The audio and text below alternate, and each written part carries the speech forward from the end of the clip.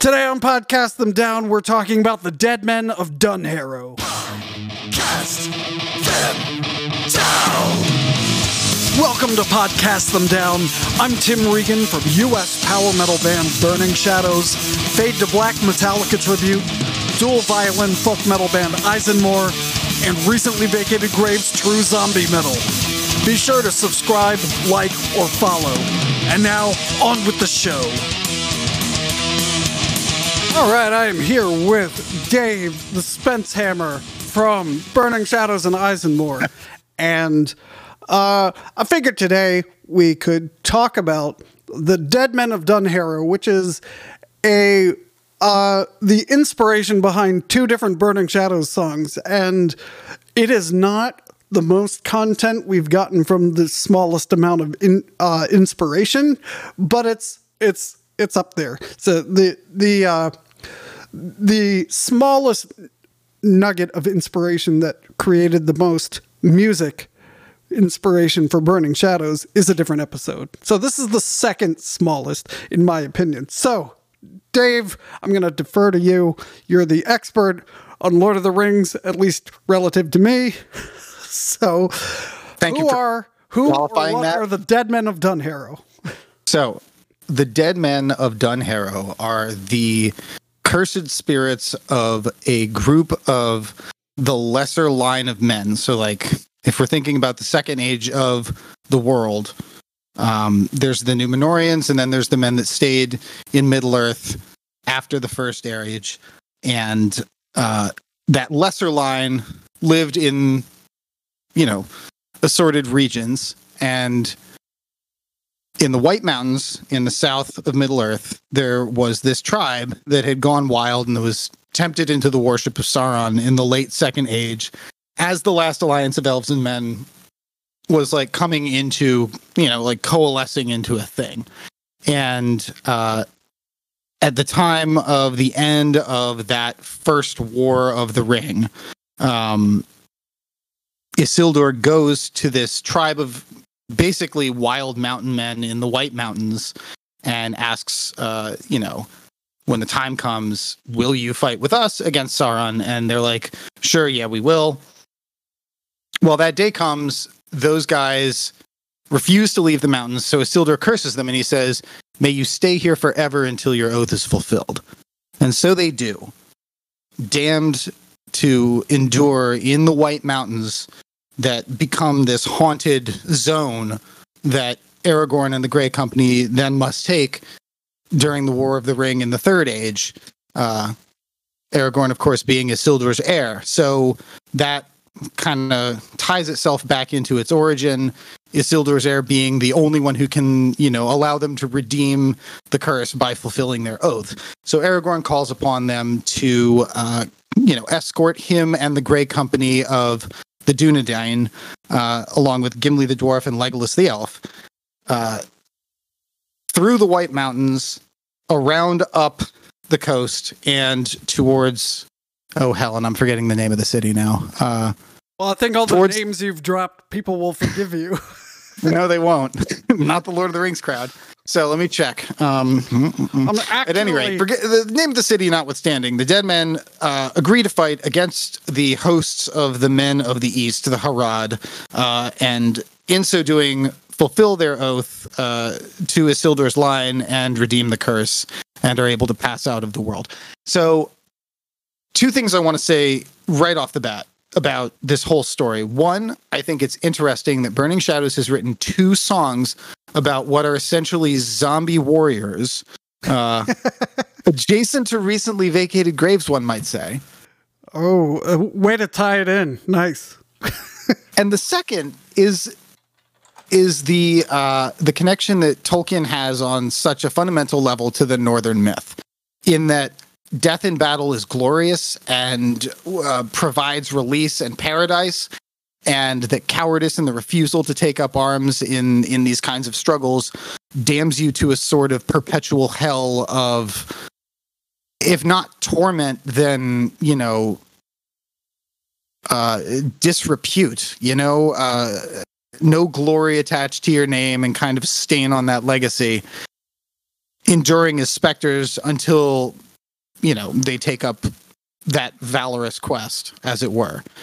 So I think it's interesting to consider it in that context as well. Musically speaking, I think that the two songs couldn't be more different. So Oathbreaker, the one that was written by, that was you and Greg, right? That was all me. Oh, that was all Tim.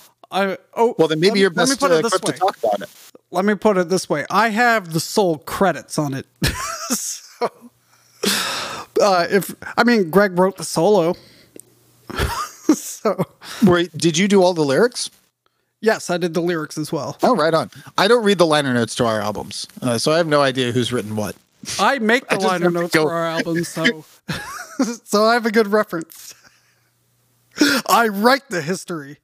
That's right. I just have to go off of feel. It's like, this one feels like a Tim song. But I felt like Greg wrote the lyrics, but no.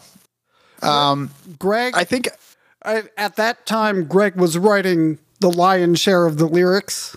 And I don't know. It's obvious to me, if you looked at a song, it's obvious to me which ones I wrote and which ones Greg wrote, because Greg has a better way with words from time to time. But I'm pretty proud of the way Oathbreaker came out. Yeah.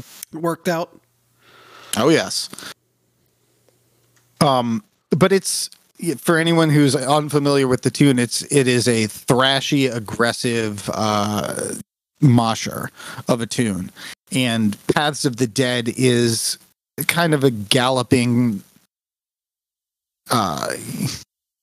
more triumphant sounding kind of journey song.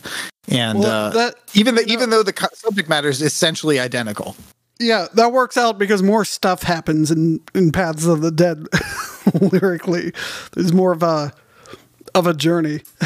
So what was so I wrote the lyrics for Paths of the Dead, and I did so kind of on a deadline, like I'm not used to working for Burning Shadows, or really any of my hobbies, unless it's about to go bad. I feel like most of my hobby deadlines are pretty fluid, but we had to get this ready so that we could record it to release it when we went to Europe in 2019 in December. And what was the impetus for doing the Lord of the Rings song? You had the chorus written down already, right? Yeah, so that's interesting. So Christopher, the other guitarist, I believe he wrote the whole thing. I'll have to check my liner notes. It seems like it came fully formed. Yeah, I think he wrote the vast majority, if not all, of the music in that.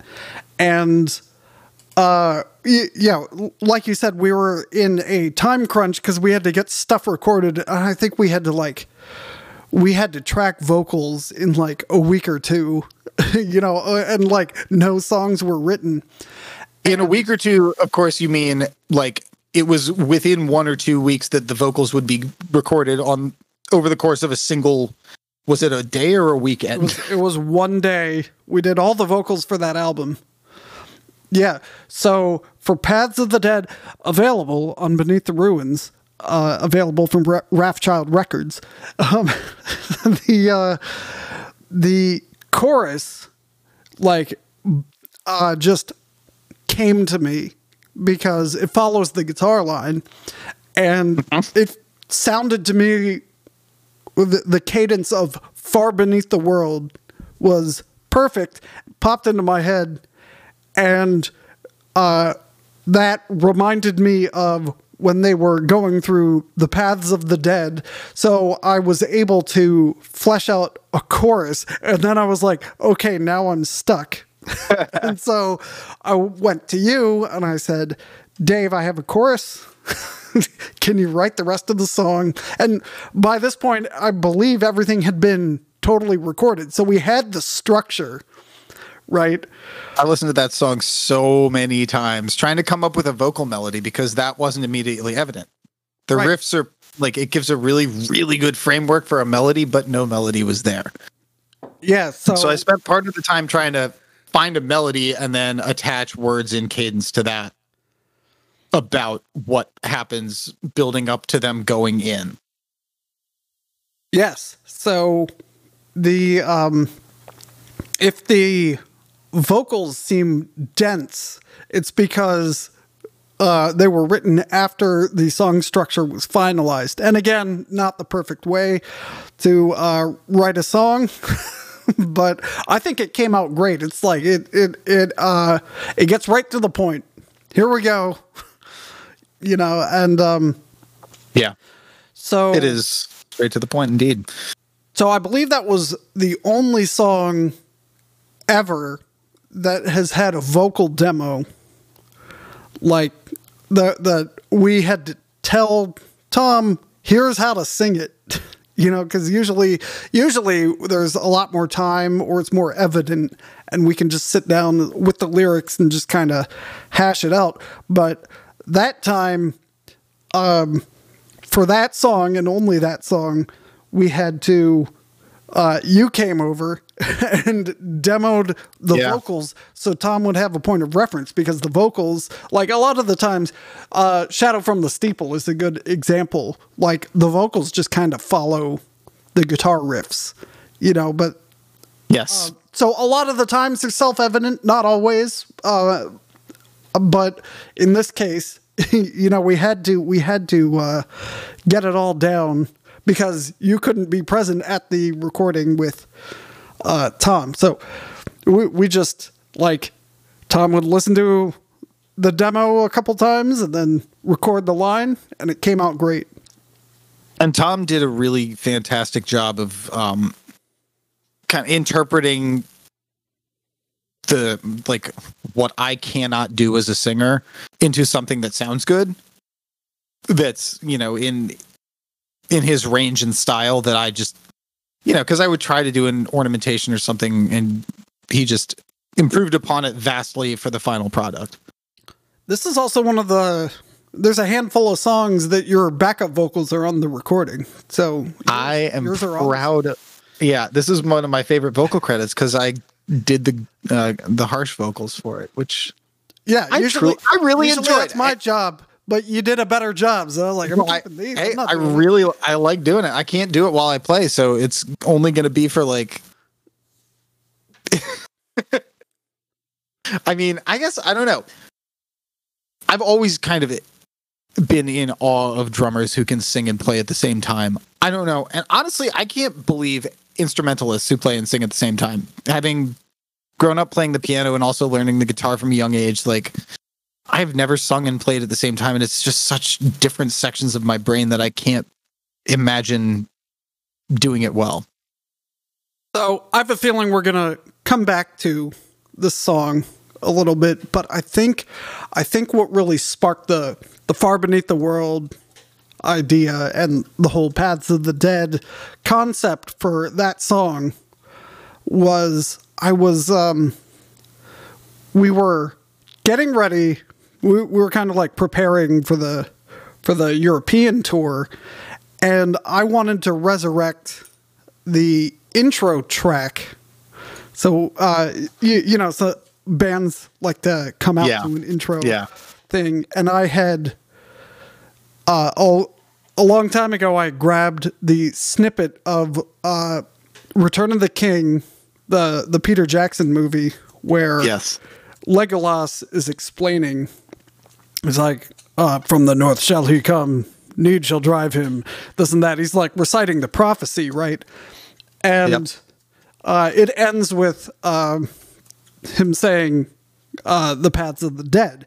So I had found that, and I was like, there's the subject. You know, that fits the chorus. But the reason we had that intro was when Oathbreaker came out. That's how I wanted to start sets.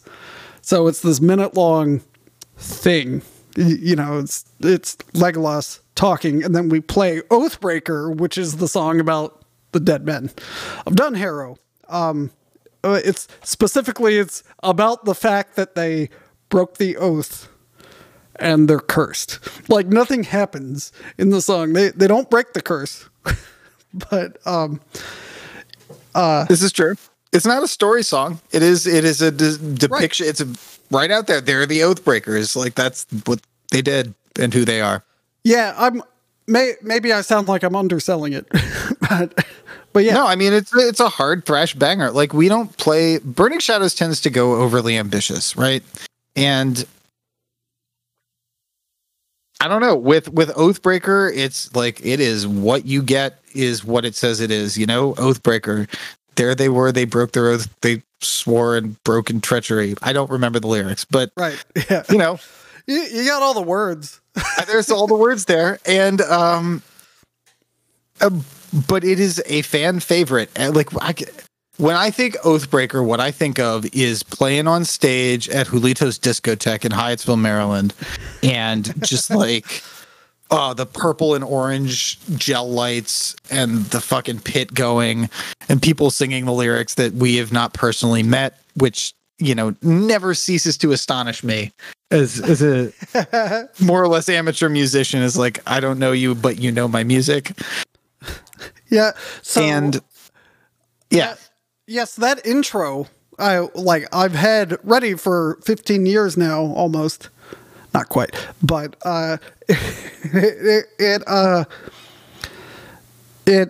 we only did it a handful of times live, and I remember distinctly one of those times we were all on stage because it was one of those things where like you set up because you have like 7.5 minutes to set up, so you set up, you're ready to go, and they're like, okay, go, and I'm like, start playing. I guess hit the intro. And so it goes, we're kind of standing there for a minute while the thing's going on. I'm like, it doesn't build the tension if we're just standing on stage waiting for the intro to finish. Like even at Jack's, because of course this makes me think of, War of Wrath directly into the Storm. And even at Jack's, they had the presence of mind to stand off stage. And, as the local opener, you don't always have that luxury. Right. So hopefully, in the future, we'll have a backstage. We'll be able to walk off and start the intro and come out and do Oathbreaker or Paths of the Dead. I think they'd both work. I'm calling it right now, Tim, and I'm going to spoil it for everybody in the next, what year is it? 2021? In the next 4 years. You'll forget I said this. We should do when we do our 25th anniversary show, because 20th anniversary shot. Like, we could do Burning Shadows turns 21, I guess. Hey, there you go. We still have a little bit of time for that, but we should do 2 sets, and we should kick both of them off with Legolas explaining it, but play Oathbreaker for the first set and Paths of the Dead for the second. Love it. That's brilliant. I will forget. And it's, I'm not gonna. They're like, they already did this. They already. At set break, good idea. We should play an assortment of like just the choicest old clips from like WMUC and like the. I'm full of that's going to be another podcast episode. But planning the planning the 25th anniversary show, yeah. But if I can Annie McBeal it, back to the matter at hand. Annie McBeal. Annie McBeal? Who was single female? No, it was single female lawyer. Oh, yeah. Okay. You're doing a more timely Futurama reference. Yeah, I guess. It's just like when poor Leela runs out of script. Why doesn't Ross, the largest friend, simply consume the other friends? Perhaps they're saving it for sweeps. So, wait, did you have another point? No. I was going to try to bring things back on track towards something Paths of the Dead adjacent, like cul-de-sacs of the moribund or whatever. That's the lounge version of the song.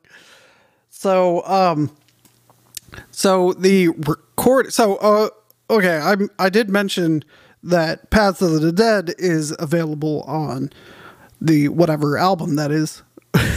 Beneath the Ruins Beneath EP. The Ruins. The exclusive EP. Yeah. Very limited quantities worldwide. On Child Records. The RAF, like the Royal Air Force, like Aces High. That's our boy Raph. That's right. And the Oathbreaker itself, there's a live version on there. That's right. We give you value even when it's an EP. You know, there's still 7 tracks and it's longer than a Slayer album. So that's right.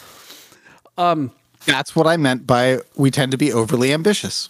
But Oathbreaker, the song, that came out on the Oathbreaker EP. So the Oathbreaker EP was the first one Tom was on because Greg surrendered the lead vocal duties to Tom.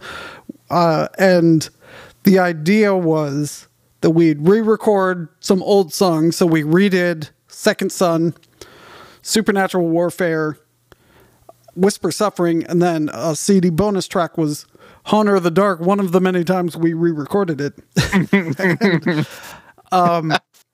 And so those are all the Into the Primordial versions with Tom singing. But I was like, we need to add a new song. And I believe at the time that was the newest song that was the most ready. Here we go. So we did that song. And Who did the drums for that? Was that our former? You set it up perfectly. Yeah, So, that's right. Because it wasn't me. the guy who played drums on that. So I think we had a drummer ad out because you were out of the state. So you were. This was 2010, I think, when we recorded it. It came out in September 2010. So Then this we was probably yeah. recorded I it was in 2010. I was on the road at that point. Yeah, being a vagabond, Vagabond Carney, sir. a rover, wanderer, nomad, carney, call me. Which so I like it. Yeah, yeah. So a guy answered, I believe someone answered our ad and he says, I'm not from the area, but I do studio recording. So if you have anything you want me to do, I'll record it. And, it was like some reasonable price.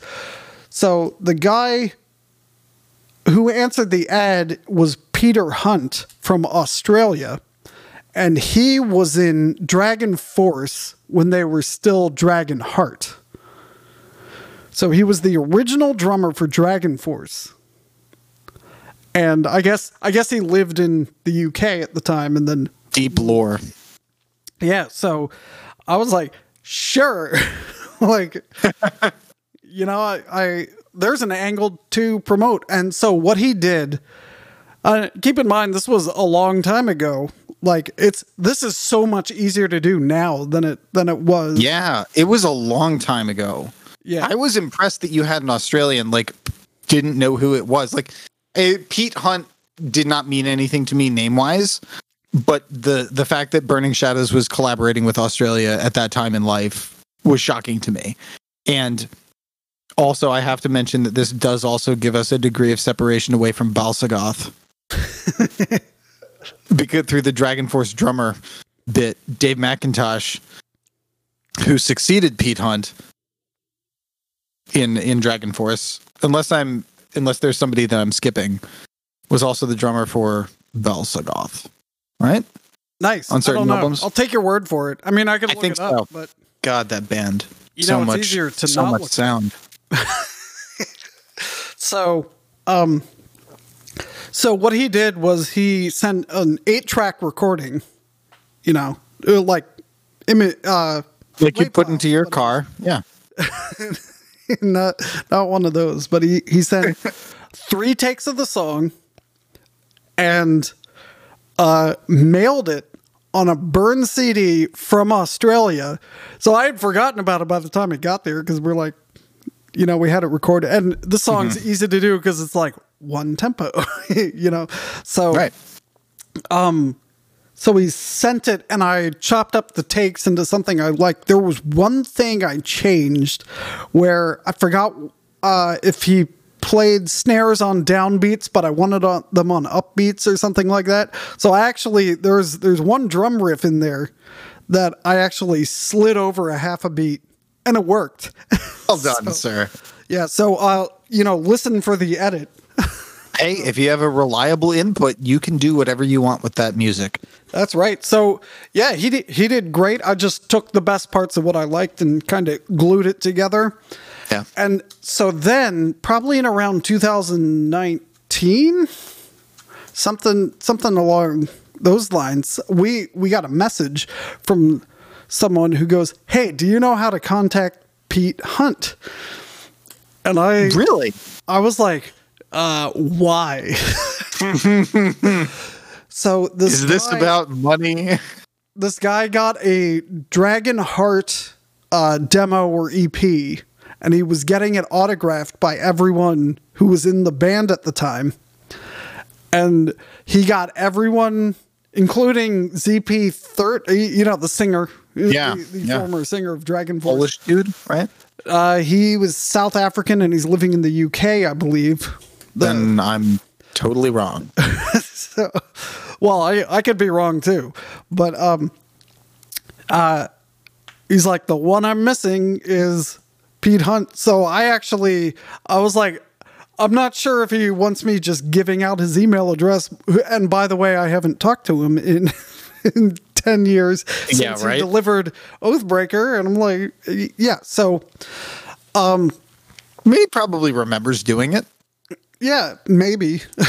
But, so after I suggested some other ways to find him, I was like, fine, here's the email I contacted a decade ago. Good luck. And it was still active. The guy sent the CD to Australia, got it autographed, and he sent it back. So apparently he's still proud of it to the point where he will autograph stuff. Hell yeah. I mean, I would autograph anything sent to me in the mail. And I think now is a good opportunity to apologize to the fine people who ordered the Burning Shadows CDs that took probably at this point nigh on years to arrive after being signed. But we all lived through a pandemic, and also the traffic around here is really bad. And we will, buy you 5 beers when you come see us at a show. Yes. 5. Wait. To split between all of you, not 5 beers each. This is a visual thing. 5. There we go. Oh, man. You need more guitar necks, Tim, on your guitars. I do. You're right. You know what? If I had some super glue, I bet I could make this happen. So another thing about Oathbreaker that hopefully has been lost to time is the original cover for the EP has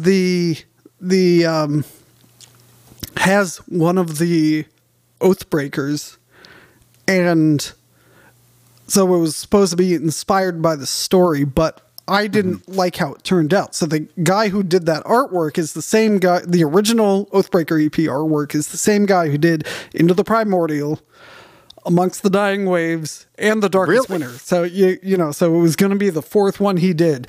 We actually did get him pressed, but when it came out, it's just like it wasn't sitting right.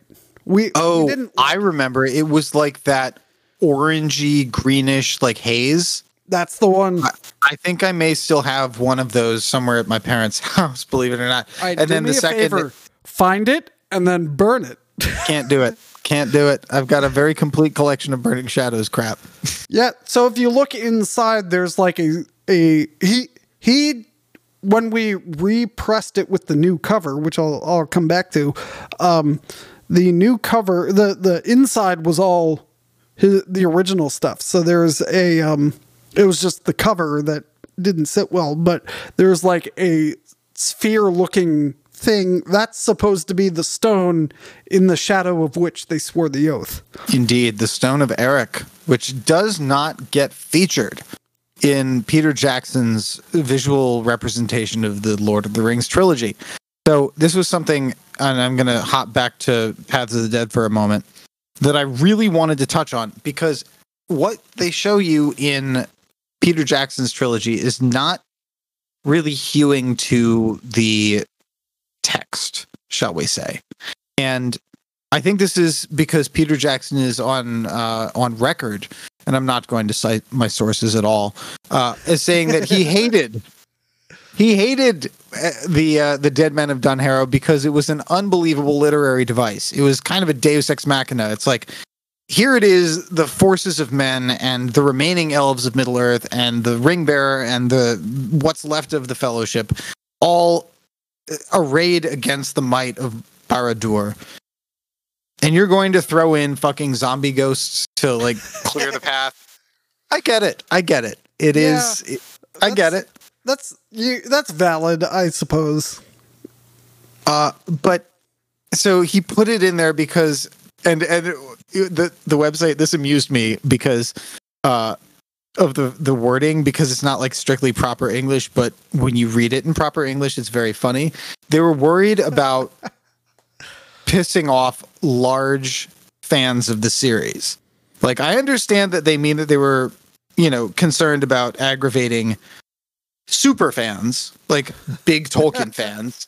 But it's in the actual like article that I was reading, it was like he decided to make this change in order to avoid angering large Lord of the Rings fans. Just like imagining these just like lumbering nerds approaching the set. Put the dead men in. Bring us KFC. But it was outside. So he portrays it as happening like this battle in a dungeon in a mountain. But really, the paths of the dead are like a crack between the White Mountains that lead out into this haunted vale upon which sits a stone on a pedestal where that oath was sworn. And that's where Aragorn unfurls the banner and says, "Here I am, the heir of Isildur. Here's the sword that was broken. Redeem your oath and get your rest. Come fight." Which is way fucking cooler than what happens in the movie, in my opinion.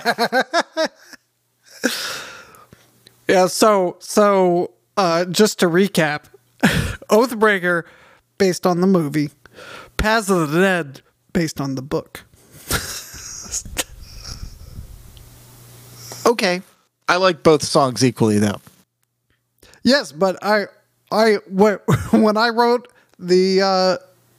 Oathbreaker, I was inspired by the movie, and when you wrote Paths of the Dead, you stayed closer to the book. This is true. I mean, Michelle, okay, so my wife Michelle and I have attempted to watch The Lord of the Rings, and I want to preface this by saying, let me really backtrack and preface by saying that we are both enormous Lord of the Rings fans. The whole reason we ever went out on a first date is because she was taking a graduate level course in Lord of the Rings, like Tolkien and context literature. And I was like, okay, yeah, that sounds my speed. And so we've both seen the entire trilogy numerous times independently, but we've never once managed to get through even a single of the films by ourselves together. Like, since we've been together or married. Why? We've tried. Do you have to keep pausing it to complain? Oh, no. Yeah. Did you know? Yes, I did a thesis on it. Right.